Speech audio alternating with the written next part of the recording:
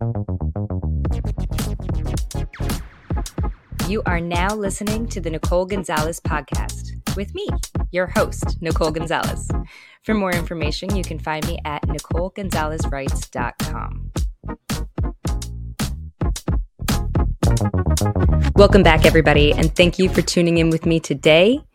If you are physically watching this video, then you will see me completely in my element. I am at home in my basement, and I'm used to sitting on the floor with my toddlers, so I'm in sweats. I'm crisscross applesauce. I have a giant unicorn behind me. I'm super comfy. It's a whole vibe. But we've got a very important topic to cover over the next half hour or so because we are single-handedly the most sleep-deprived civilization to have ever walked the face of Earth. In fact, various studies have been performed and show that over 70 million people in America have a sleep disorder. And that is just in the United States, you guys. 70 million people. That number is incredibly high, and I really think this is something that we need to spend more time talking about. So this topic of sleep completely consumed my entire life last year. So I definitely have some room to talk about this area. And I'm going to share my story with you all on how I came to be so passionate about this topic. And then I'll share also with you guys what I've learned in my research. So a little over a year ago, we started noticing unusual sleep patterns in my daughter's sleep. At first, we heard her gradually coughing throughout the night. I thought it was allergies. And then I was convinced we had mold in the house. We got all these mold tests. We bought them on Amazon. We had mold tests in every single room. It was a little chaotic. And then we ended up getting an air purification system put in. And although my air felt cleaner, none of it seemed to help her stop coughing. So roughly another month passed and she was becoming really restless in her sleep. She was sweating and just seemed really uncomfortable. But around this time, we also had another baby. Little fun fact, my son and my daughters, they actually had the same exact due date, January 24th, but my daughter was 8 days late, which was a brutal 8 days. So they're 8 days apart, their birthdays. And a week after bringing my son home, she just turned 2. So now this is really important to note because as her sleep patterns worsened, anytime we spoke to somebody about it, whether it be friends or I spoke to a couple different doctors, they completely directed it back to her entering her terrible twos, or also the fact that she's now adjusting to a new baby in the house. So needless to say, a few more months passed, her sleep got severely worse. And again, every time we talk to people about it, oh, it's just terrible twos. Oh, it's just new baby. She's adjusting. And she started waking up every single hour, either in night terrors or just out of restlessness. She was very uncomfortable all night. And when she would wake up in the morning, it was almost like she didn't sleep at all. She was exhausted and miserable and yawning. And just like, it seemed and it looked like what you would think somebody who got a terrible night's sleep. So she was miserable, she was exhausted, and her behavior throughout the day was horrendous. Not to rag on my daughter. She's going to hear this when she gets older and be like, geez, mom. But she was irritable, she was violent, and it totally broke my heart because I could see that my baby was just not living this healthy, vibrant life. She was not thriving. And, health and personal growth, all those things are very important to me. So it completely it killed me as mom. I dove in and I started doing a lot of research, trying to get to the core because I knew all of this stemmed from her sleep, but I didn't understand what it was. So I did a lot of research online, and the moment I came across obstructive sleep apnea, I knew this was it. I read everything, and it was my daughter to like a T. So I called the doctor. They recommended me to a sleep specialist. And this went on a several months journey because we then went to a sleep specialist and they said, okay, well, it sounds like she has OSA, but in order to confirm that, she needs to do a sleep study. But then their sleep study was booked for several months out. And then so we got passed around to all these different doctors, all these different sleep specialists, but nobody would perform surgery under the age of 3, and she had just turned 2. So we finally recommended to CHOP, Children's Hospital of Pennsylvania. And again, they said the same thing. She needs to get a sleep study done. And this was now probably around June, mind you, her birthday is February 1st. So, and my son was born in January. So we had already been on this journey for like 6 months. And so in June, they told us her sleep study, the soonest one we could get was October. And that was a rough blow because it was hard enough to wait 6 months to get to the bottom of all of this. We had to now wait more, like a longer time to get to October. So once we were guided down that direction, we kind of figured this is what we have to do. So we did. Flash forward, one entire exhausting year passed. October came around. The sleep study showed that she did have OSA. She was actually waking up an average of 14 times per hour, because what OSA does is if your tonsils, and it's obstructive sleep apnea, right? So for her tonsils and her adenoids were so big that it was obstructing her sleep. And your brain wants you, of course, to live, and it wants to breathe. So it automatically wakes you up in your sleep and tells you like, hey, keep breathing. You got to wake up. So the study showed that she was waking up an average of 14 times per hour. So poor baby, all makes sense. And she wasn't sleeping. Another 2 months passed. She finally got surgery in December. And then it took a couple weeks of recovery. So an entire year passed before it was all said and done. She got her tonsils and her adenoids out. Her sleeping is much better. Thank God for everyone. But her story is actually not what is the most important thing about all of this, because what happened during this season of life is that I became severely sleep deprived. So not only was I super stressed, super anxious about watching this happen to my baby, not knowing how to control it, but I also had a newborn baby.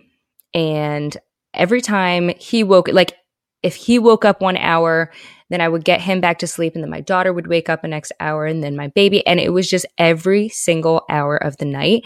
I swear on anything, I did not sleep for an entire year. It was the most insane. Like I felt like I was just living in chaos and insanity. So I was irritable. I was really struggling to do the things that make me feel happy and fulfilled.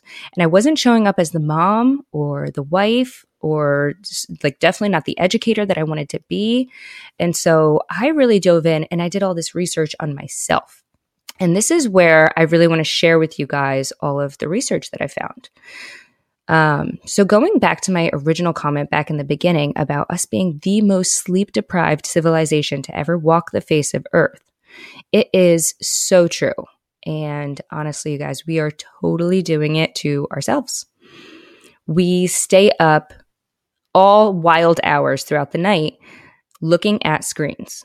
And here's like the little history nerd in me coming out. But it wasn't until the mid to late 1800s that we even had electricity. And before that, when the sun went down, we humans would then go to sleep. Our bodies are meant to follow the circadian clock, which aligns with the patterns of the sun. So when the sun goes down, so should we. It's needed for things like rest and recovery and metabolism production and regular hormone cycles. And we haven't evolved as a society to truly know what the screens are doing to us. And so now in just 150 short years, we've gone from following this circadian clock to staying up all night, staring at these screens. And our bodies naturally secrete hormones throughout the night to help us sleep and to keep us asleep. But when we stay up all night, we are completely tricking our brains. We're telling our brains, oh no, we're looking at this light. And our brain thinks it's the sunlight. So our brain says, oh shoot, I just started secreting melatonin or serotonin to relax the body and to keep it asleep. But I'm really supposed to be secreting something else to wake us up. So it starts, it throws our circadian rhythm off, and it really just completely tricks everything inside, like internally, what's going on with us. So there's two things that I want everyone to get from that. We need to stop staying up so late, for starters, because our bodies are naturally meant to fall asleep, roughly around the time the sun goes down, but I would say 9, 10 o'clock. So, and when we're pushing it off, we are totally screwing with everything inside of us. And the other thing is we really can't be staring at these screens late at night. And I know that's so much easier said than done. I am guilty of this too. I will not say that I'm not. But we stay up, we watch TV, we're on our phones, we're scrolling on Instagram or Facebook, and we're on our computers, and every single thing that we do, we're looking at a screen. And it's a different type of light. It's artificial light. It's not natural light from the sun. So it's not doing, say, and I'm going to get into the sunlight in a few minutes, but it's not doing the same benefit to our body that natural sunlight would do. So those are two really big things right there, guys. We need to stop staying up so late. And number two, we also really need to stop staring at our screens, especially so late. If you are somebody that's on your screen a lot during the day, we should not be staring at our screens all night because, we're just totally messing things up internally. And, just to add on to that one last thing, a lot of times there's like this whole connotation about eating donuts in the middle of the night, especially like police officers. Well, that stems from our brain's desire for glucose. So when we push off sleep, our brain, I'm not a scientist, so I'm not going to know all the different moving parts that go into this, but our brain starts to crave glucose because we naturally have this glucose production going on inside of us during the night. And when we're not sleeping, we start around like midnight. So that's why there's like those midnight cravings. We start to get hungry, quote unquote, because our brain is actually trying to produce this glucose. But since we're not sleeping and we're not getting the rest and we're not getting the recovery we need, we tend to reach for sugary snacks for that glucose craving, right? So we start eating, I know a lot of people that eat like sugary cereals or cake or ice cream or dessert or something because our brain really is saying like, hey, you're exhausted, you're sleepy, you're tired, you need to lay down, sleep, get some rest and recovery, but we're fighting it and we're not letting our body do its regular cycle that it's supposed to do. So all things to take into consideration. So the second thing I found really fascinating in my research is this concept of 90-minute sleep cycles. I was, like many of you, I'm sure, always told to get 8 hours of sleep. But in reality, that's not quite accurate because we have 90-minute sleep cycles that enables our body to fall into a deep sleep and hit our REM sleep. And if we set our alarms for 8 hours in advance, then we're setting ourselves up to wake in the middle of our sixth sleep cycle. So we should actually be aiming for either 7.5 hours of sleep or 9 hours of sleep or even 10 and a half if you have the time and the ability to sleep for that length of time. And so if you continue to do 8 hours or let's say, even less than 8 hours, you are setting your body up to wake up in the middle of a sleep cycle, which is really setting yourself up for failure because you're going to wake up. Your body was just momentarily in this deep sleep and you were dreaming and you were in your REM cycle. And then all of a sudden these alarms start going off, you wake up, and of course you're going to be exhausted and groggy because your body wasn't done with that cycle and it wants to finish out the cycle. So I actually think the absolute best way to wake up is to wake up naturally. So if you ever wake up, which this happens to me almost every morning because my body is so in sync with waking up at 6 o'clock, almost every single morning, my body will wake up at 6 o'clock on the dot. And I try to set my alarm for like 6:10. But if I wake up before 6, I do not hit the snooze. I do not let myself lay back down because then I'm just going to set myself up for failure, fall back into a new sleep cycle, wake up 10, 15, 20 minutes later, and I'm going to be groggy, tired, and not really thrilled to get up. So if you wake up naturally, even if it's before your alarm, just get up. You will feel more alert, more awake. I am not the first person to speak on this. There's a lot of research out there that shows this is the truth. So feel free to go research on all of that. But wake up naturally. It is by far the most energizing way to wake up. The third thing I found very fascinating in my research is that there are foods to help us sleep at night. So one of the big nutrients that we need to get in our diet that really helps us to regulate all those hormone cycles and to have our metabolism production go through naturally is magnesium. We really need magnesium in our body. So things like bananas and cherries and strawberries and spinach and walnuts, yogurt, broccolini, steak, just naming a bunch of different things that have a good amount of magnesium in there. You can look it up. There's a ton of others. That is just a very small list. But from something I hear from way too many people, especially teenagers, as an educator, I see a lot of teens. I see what they eat in the morning for breakfast. I see what they eat at lunch in the afternoon. They are sticking to a lot of like breads and crackers and pizza. Oh my God, pizza is the number one thing that every single, I feel like, teenager goes to eat for lunch. And I love pizza. It is delicious. It's amazing.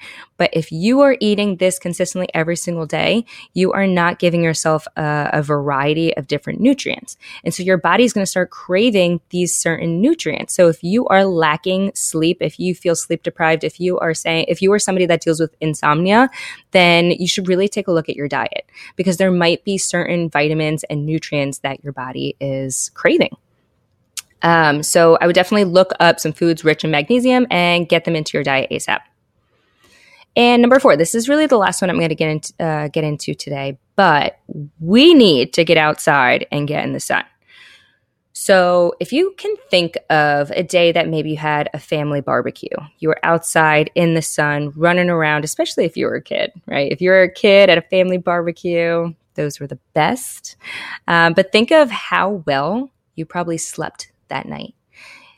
It's because you were literally in the sun.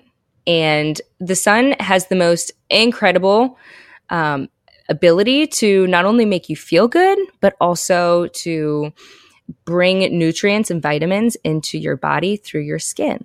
So your skin is actually an organ. It's the largest organ on your body. And what you put on it, what you put into it really, really matters. So we know things like vitamin D and UVA and UVB rays soak into our bodies through our skin. But what was really fascinating to me that I learned in my research was that our eyes absorb the light from the sun. And they send tiny little messages to the brain saying, hey, it's daytime. The sunlight is out. So look what I just absorbed. And then in turn, that tells your brain when it should be making things like serotonin.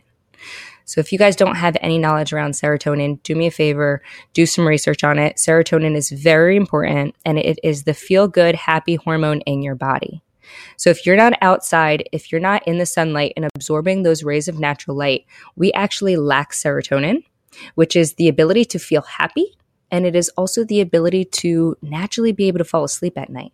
Serotonin is so unbelievably important. Serotonin is also lacked to that third thing I mentioned about the foods that we eat, because serotonin, actually 95% of our serotonin is in our gut. It is all within our belly. So we need to be eating foods that are gut friendly and gut happy. So that way our serotonin is, or I don't know why I said it like serotonin. So that way our serotonin is happy and in production, and everything is balanced and moving the way that it should be. So overall, guys, these are the 4 things that were really, really eye-opening to me that I wanted to get out to you guys as my audience, because I think sleep is something that is very overlooked in society today, and we all just tend to write it off as I suck at sleep and I have insomnia. And if you are one of those people, I'm not harping on you. I was 1000% that person. I did not sleep. Certainly did not sleep at all last year, but when I was in high school, for sure, I did not get sleep. And now as a human, as a mom, as a wife, as an educator, it is so powerful to be armed with the knowledge of how to get better sleep. We need to do things like going to bed earlier, not staring at screens all night, eating the right foods, taking a look at our 90-minute sleep cycles, getting outside in the sun. Guys, these are things that are really easy to do and to incorporate into our daily routine too. It's not like we're blaming this insomnia on something that is unattainable or something that we can't control. We can control these things. So now that you guys are armed with the knowledge, if there was anything in here, new information that you've never heard of before, it's really important to now add this into your daily life. But also, guys, go out and do more research. I'm not the first person to speak about this. There's so much information out there. This is where I got all of my research from, is just, Googling and reading books. So speaking of course, I want to give credit where credit is due. I did a lot of research, but the book Sleep Smarter by Shawn Stevenson was super eye-opening. It was an incredible read. It goes through a lot of these topics, but then so much more. So it also talks about the temperature that you should be sleeping. If your room is too hot, then you might be waking up. It also talks about like what sheets, and it talks about this concept of grounding. And there was so much information that I got from that book. So really, guys, go grab your copy of that book. This is not an ad. I just really loved that book, but start diving into your own research around sleep, how to get better sleep, and what the lack of sleep is actually doing to your bodies. So that's all for this week, you guys. Thank you so much for being here. Always remember, I'm on this journey with you. I love you, and I'll see you all next week. Thank you guys for listening. If you like the show, please, please, please share it with someone you love, someone you care about. My goal is always to help people, to make them feel loved and special and cared for and connected with. So if this episode helped you in any way, let's keep spreading all those good vibes. You can find me on Instagram or Facebook at Nicole Gonzalez Writes, or my website at the exact same thing, NicoleGonzalezWrites.com. And remember, you guys, I love you, and I will see you next week.